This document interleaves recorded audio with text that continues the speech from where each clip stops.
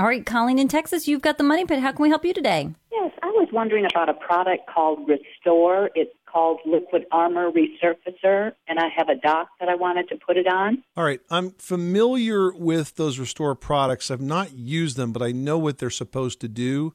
One thing I would tell you is I don't know about the brand you mentioned. I would make sure it's a brand that's been around for a long time, because we've seen some of those thick paint products do more damage than good. I know, for example, that Rust-Oleum, which is a good brand, makes a product called Restore. It works on concrete and decks as well as vertical siding. So I might start by taking a look at the Rust-Oleum product. Just make sure you stick with a name brand that's been around a long time so that you know that you've got a really good product that you're putting on the deck.